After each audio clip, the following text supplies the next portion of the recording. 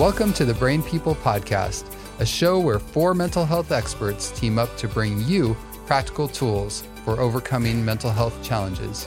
The Brain People don't replace your doctor or therapist, but we will give you some extra tools to help you on your journey. So join us as we fight mental illness, one episode at a time. Welcome to the Brain People Podcast. I'm your host, Dr. Daniel Vinus, and I'm a psychiatrist. And joining me today is Steve C. Now, Steve is one of my favorite people. He is actually a life coach, and he's also been trained in marriage and family therapy. And today's topic we're going to be talking about is very relevant in that respect, in that we're going to be talking about ways to become an awesome dad. And so thank you for joining me today, Steve. You're welcome, Dr. Vinus. It's my pleasure. Now, of course, you have the training, but any other reasons why you might be a good choice for this podcast today? Probably because I'm a father, even though as we discuss the topics today, I'm not perfect. It's a father in progress. So I think just relevant to the questions that we'll be talking about, I'm in the middle of it myself. So very much experiencing each of the talking points today. And so I think hopefully that's, by the biggest reason is just being a father of three beautiful children. That's great. How old are your kids now? So my oldest, Savannah, is 7. She'll turn 8 next week. Then Caleb, he's 3 years old. And then little Levi is 8 months old. Wow. Yeah, busy times. Oh, yes. Absolutely. Yeah. And my kids are actually similar ages. Our oldest is 8, and then we have one that just turned 6. And then we have our youngest that just turned 2. And so you and I have a lot of empathy, I think, for one another. Yeah. Yep. And like you said, it is a work in progress, and understanding the theory behind fathering, behind parenting is one thing, but as you and I are very much learning in this process, there is a real learning curve when it comes to applying that theory. Oh, absolutely.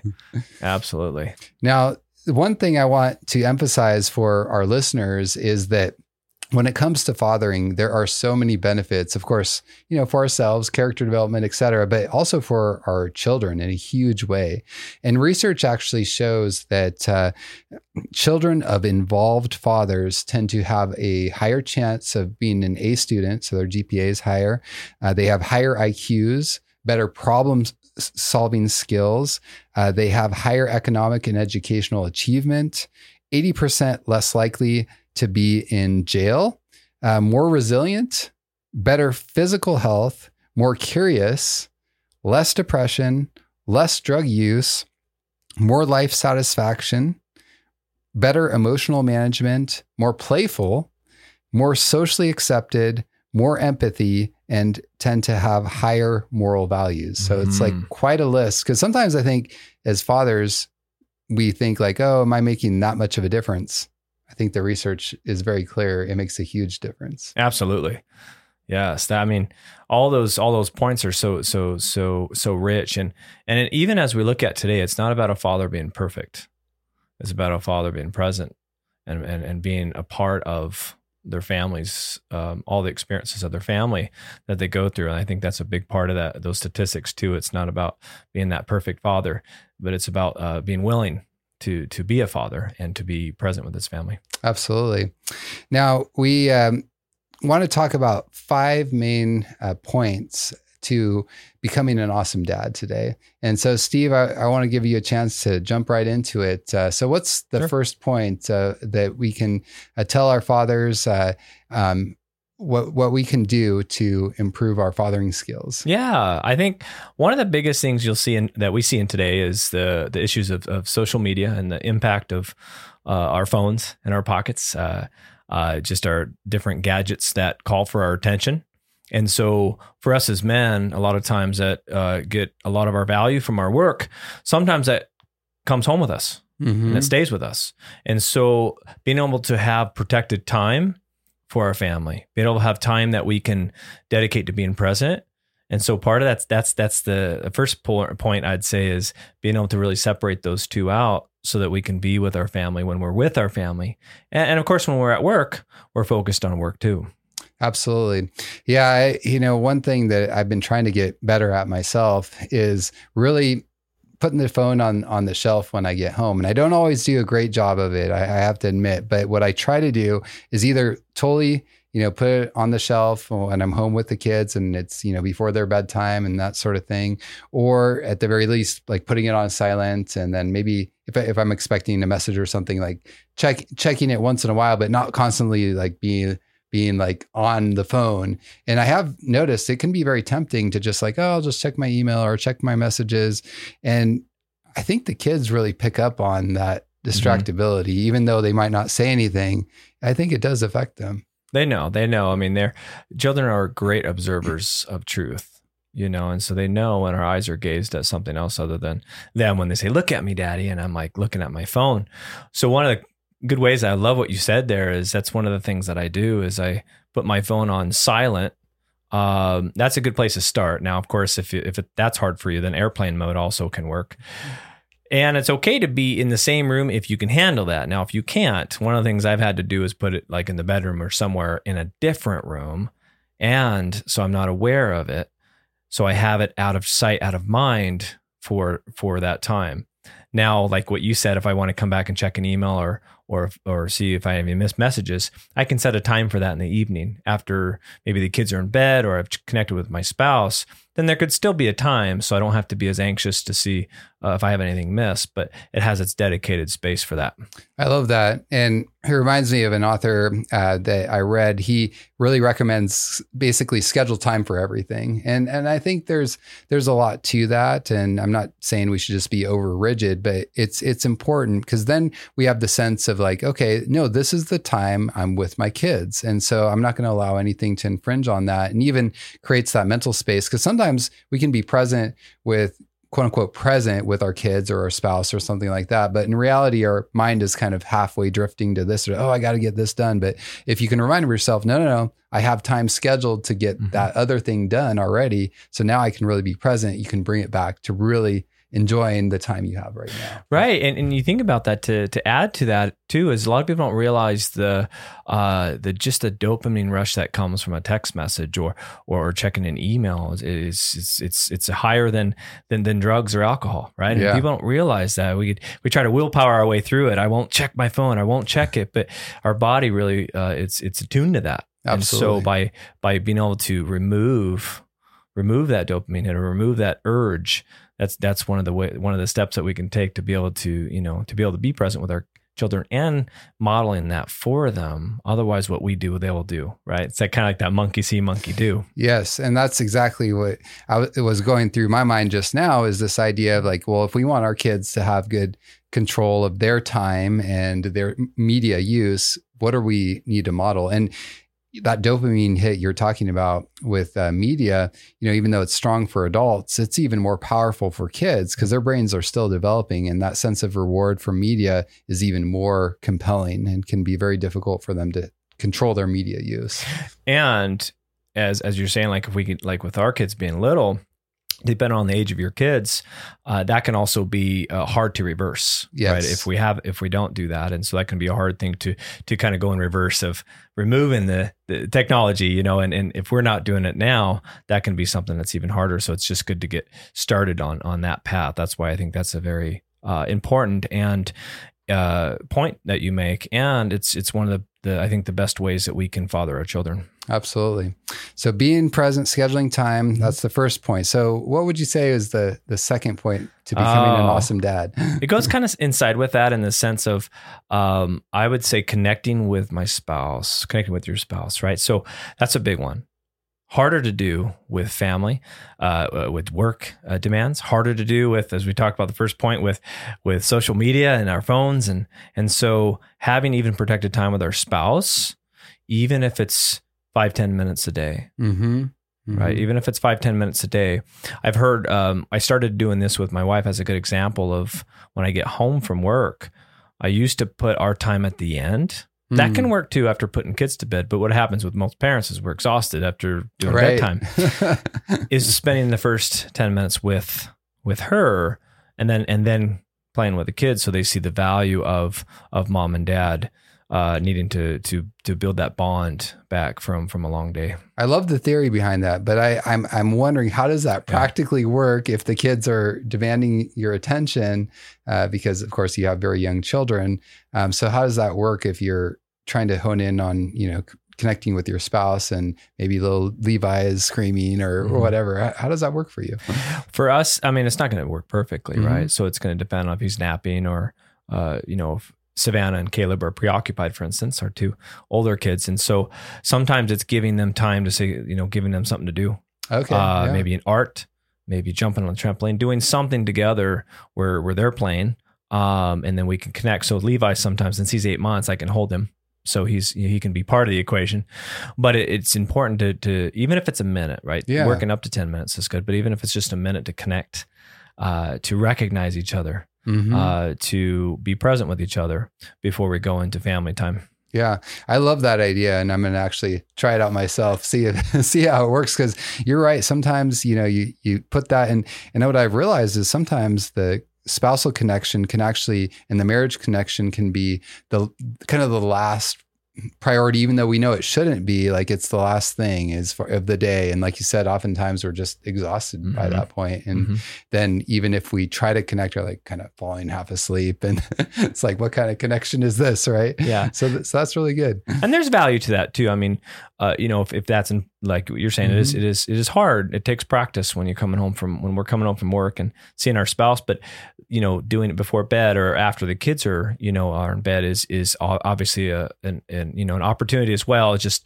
like you said, we're a little more tired and maybe less apt to be as attuned to our spouse.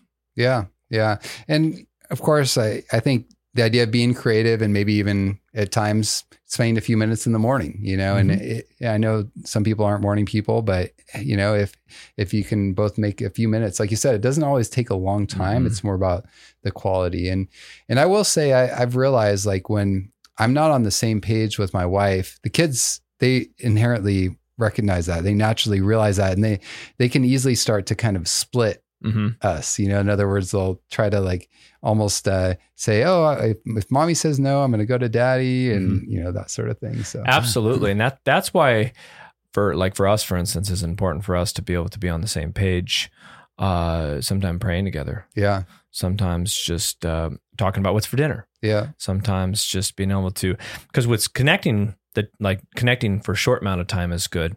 There should also be time planned on the calendar, as best as we can, to have whether it's grandparents or a sitter come in, so we can actually get away for even an hour or two. And I've heard people that have done this. We've done this too with people even at our church community is doing swapping. So we'll have other people's kids over so they can get away if they don't have a grandparent or they don't have a babysitter. So sometimes even having a dedicated time built in, maybe it's even once a month where I can get away for an hour or two, undistracted. And so there's that daily, connecting for a few minutes, but then there's also each month trying to create time on the calendar to be able to be with your spouse. Absolutely. Yeah. Whether you're at home and the kids are gone or we're gone and the kids are being watched. Yeah.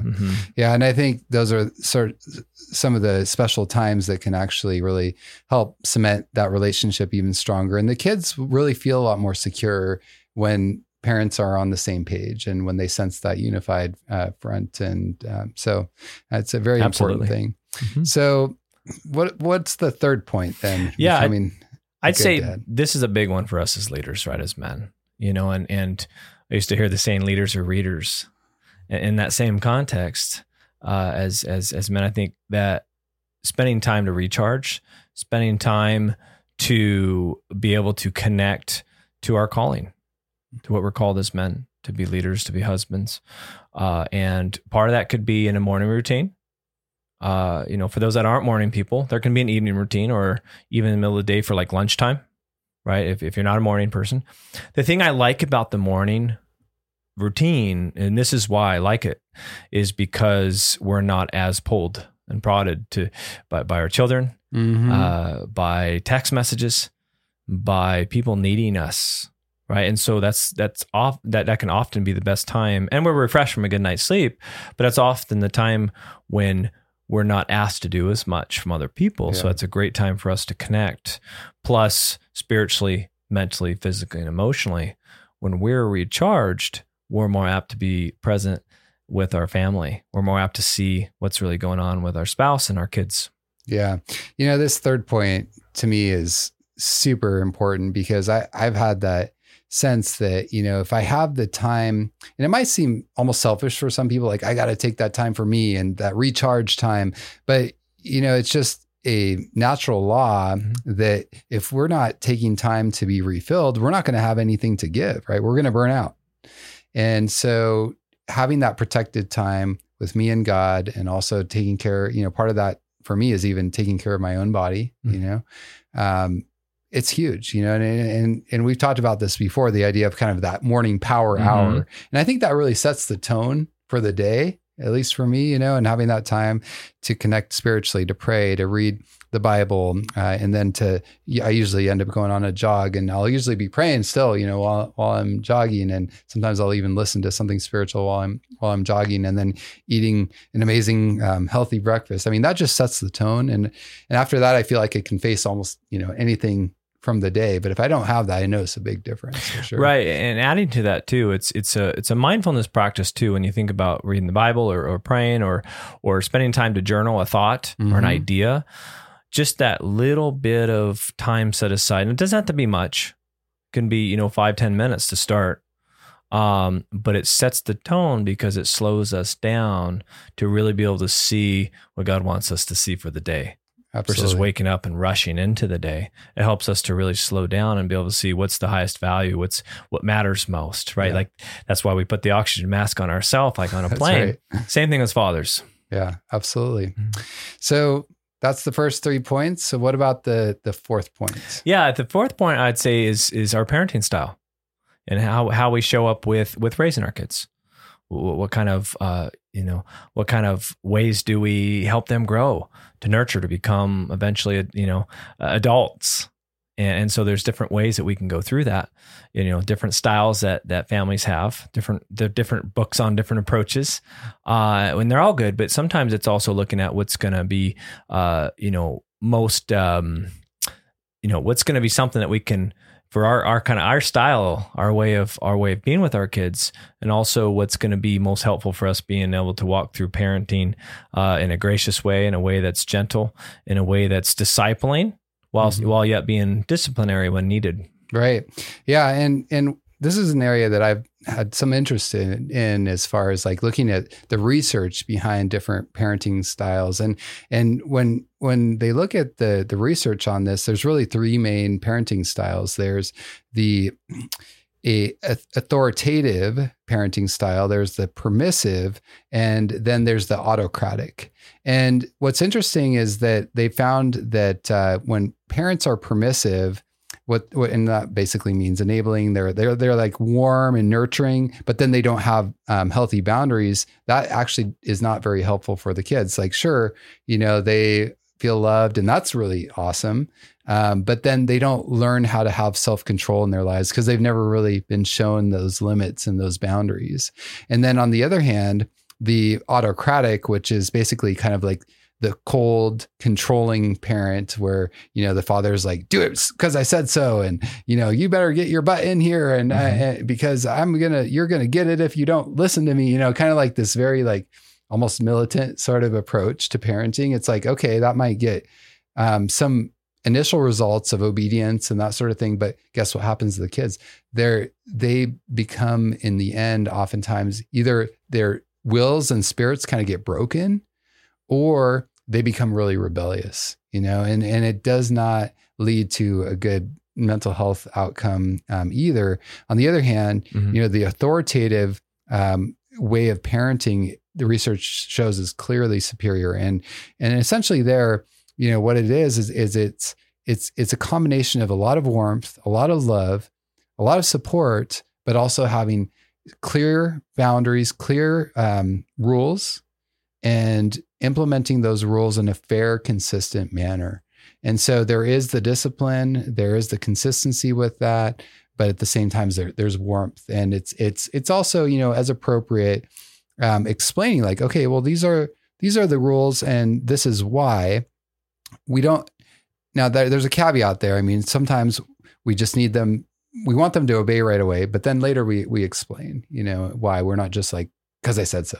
Mm-hmm. And so again, I'm a work in progress. So I'm not always doing this perfectly, but this is, I think, the direction that we can strive for as parents. Well, and that's perfect. Like you said, like permissive parents, more of like the friend, right? Doesn't want to disappoint their kids and wants to give them extra, like treats and things like that just because the kid wants it. So it's almost giving the kid what they want, and it doesn't help them grow, right? And not giving them structure doesn't. And of course, being too that word they use, autocratic, right? So kids are going to end up, I've seen that happen in some of the school, even the Christian school I grew up with, the parents were overbearing. And so they grow up, they get out of school and they end up doing some wild stuff because they got so locked in a bubble. They weren't able to go and experience life. And I think the authoritative is great because it's almost like the rubber band where as they grow and show their character and their wisdom, we get to kind of expand that rubber band over time as they're showing their ability to handle life, the challenges that are thrown at them and being able to show how they're walking through that. And so as we're discipling them, that's the beautiful part about authoritative is by the time they, like graduate high school, they've already practiced so many, have tried things in the healthy context of the family's home versus when they're later adults. And so you're able to we're walking with them just as we're learning, like me and you as dads, we're walking with them in that and sharing that and being real and open and vulnerable to, to the challenges that we face as well as they're facing too. So it gives them a chance to really think through situations, and understand like, why don't we do this? For instance, like, my 3-year-old trying to run out in the middle of the street instead of, I could go after him and, I could spank, I could yell, but really it's helping to, it's going to be a practice of going and helping him realize like, this is the danger of, and this is why we don't run out in the middle of the street. But I have to be patient as a father to be able to practice again and again. I think that's the hard part of being a dad. It's like, is my kid going to get this? But it's that repetition of like, we're doing this because it matters. And as our kids grow, they grow up, a lot of times, thank goodness, they do grow up and out of certain behaviors, patterns, but it's that repetition of showing consistency, and being on the same page with our spouse with authoritative is huge too, because like you said with the kids at the beginning, where if I'm not on the same page with my spouse, then they can kind of play that in the disciplinary part of it too, and so being on the same page with my spouse when it comes to authoritative is I think another critical piece of that. Absolutely, yeah, and it's really more about guiding their wills rather than breaking their wills, and teaching them how to be thinkers, teaching them to reason through things and make decisions, but to have that self-control at the same time. And the comforts of being observed too. Yeah. Like, we were able to see them in action, so we can we really see and guide them through that. Versus waiting for things to happen. So it's a very proactive approach too, as leaders. Yeah, absolutely. So those are the first 4. What's the final point to becoming the final an awesome one dad? is I think the best part, and it's also one that I've been really reminded of lately. Is getting to know each of my kids. And I'd say the biggest part of that, and I heard this wisdom some years back, where getting to know my kids means being into what they're into, even if I'm not. Knowing what Savannah likes, knowing what Caleb likes, and of course Levi's 8 months, but even he's starting, he smiles his face, you know what he likes and different toys and things. It's getting to spend time with them. And I would say time can also be, relative to, like we were talking about, 5-10 minutes, personal time in the morning, 5 or 10 minutes with our spouse, but also making sure we have individual time with each of the kids to check in. Yeah.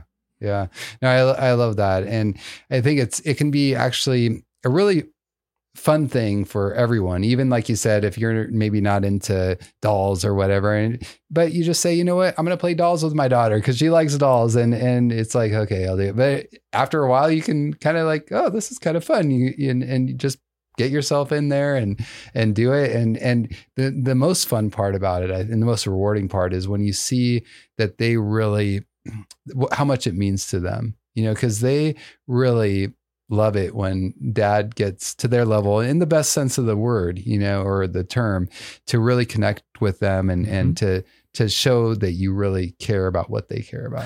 It's and to add to that too, like you said, it kind of goes along with validating their emotions. I used to think, oh, my son's just upset, or my daughter's just, she's just upset with whatever happened. But really but being able to stop and validate that their experience is pretty big too, because it connects us further with them. It actually really helps with the authoritative style. That's true. Because they're more apt to actually follow through and with being led, right? When we're addressing their emotions, when we're spending time to be into what they're into, we're not having to struggle as much in the fight of parenting, of getting them to do, say, make your bed or certain chores that we want, that we have them doing on a regular basis at home. Absolutely. And, one thing that I think goes along with this whole idea of getting to know our kids and playing with them, there's also, I've noticed that kids love working with their dads too, Absolutely. And that's one way they can also kind of get to know their dads too, right? And what we're into, and they love to do that. And they love to, model and or start to become more like dad. And I think that some of the best times that I can think of with my son, for example, has been when we've been like he loves to watch me cut down trees, and then we stack wood together, and he's a little scared of the saw, but he thinks which is a healthy fear, but he thinks it's the most awesome thing at the same time to watch a big tree coming crashing down. And so those are, some fun times or bonding moments that we can have, and yet we're still getting things done. So that can be a win-win. And you think about that too. You make a good point there, that's how, in most of human history in the agrarian age, right? That's how we used to live before the industrial age. Yeah. And the information age is we'd spend time, the children would spend time with their parents, like the sons with their dads or daughters with their mothers. And we'd spend time really being together as we're teaching them about life and how to do certain tasks. We're doing life together. Yeah. And so that's what we're talking about. It's like we're getting to know our kids by doing life together. Absolutely. And as we're doing life together, I think it provides a lot of really great teaching moments. Even as we're working together, there's stuff that just comes up on the side, and things that you normally maybe wouldn't talk about, but then it's like an opportunity for teaching. Which is great too, as you mentioned, that as fathers, as men, we oftentimes do well learning while we're doing something active, doing something with our hands, and that's a great way because kids love to play. Kids love to do things with their hands too. You ever just throw clay at them, or art or anything, and so as men, it's a great way to play. Absolutely. So we both get a lot from that experience. So thank you so much, Steve. Any final words for our fathers out there? Yeah, I think the biggest part is not putting too much pressure on yourself. I think, even though we're called as leaders, as men, and as fathers and husbands, it's also we're a work in progress. And so having more grace with yourself through the process, connecting with other men, being mentored, being supported, being encouraged by other men that are in the battle too, of just, doing their best. And I think that's one thing I would definitely mention is getting around other men that you look up to, that you also can connect with, and you can share some of the wins, some of the challenges of parenting. Yeah. Thank you for sharing that. Because I think, like you said, sometimes we tend to be pretty hard on ourselves, and realizing like, hey, we all have these struggles. And the point is not the mistakes we make, but how we're growing, how we're learning, how God continues to accept us and love on us, even when we do make mistakes, and that he wants to keep helping us to grow. And, as we connect with other fathers to support one another, pray with one another, share, I think that can be a very powerful thing. Absolutely. So yeah, just as a quick recap for our listeners, we want to, number one, be present, schedule that time with our children, and then be present. Don't allow media, work, et cetera, to intrude into that time with our kids. Number two, take the time to connect with our spouses. It makes a big difference in our ability to father, and our parents, or our kids will definitely notice if we're on the same page with our spouse. Number three, take that time to personally recharge, connecting with God, ideally, in the morning for that power hour, but make that intentional time so that you don't get drained. You have to make sure you take care of yourself. It's not a selfish thing. Number four, practice authoritative parenting style. And number five, get to know your kids, have fun with them, work with them. And most importantly, remember that it is a journey becoming an ideal father. It's not an overnight experience. We're all a work in progress, and we're not alone in that process. God will help us. Amen. So thank you so much for being with us today, Steve. And You're welcome. Thank you to our listeners for being with us today. And may you be blessed. May you be encouraged, and know that you're not alone in the struggle to become a better father. And if you only take one thing away from today's show, remember this: if mental illness is a whole person problem, then it must have a whole person solution. I'm Dr. Daniel Binus. And I'm Coach Steve C., and you've been listening to The Brain People Podcast.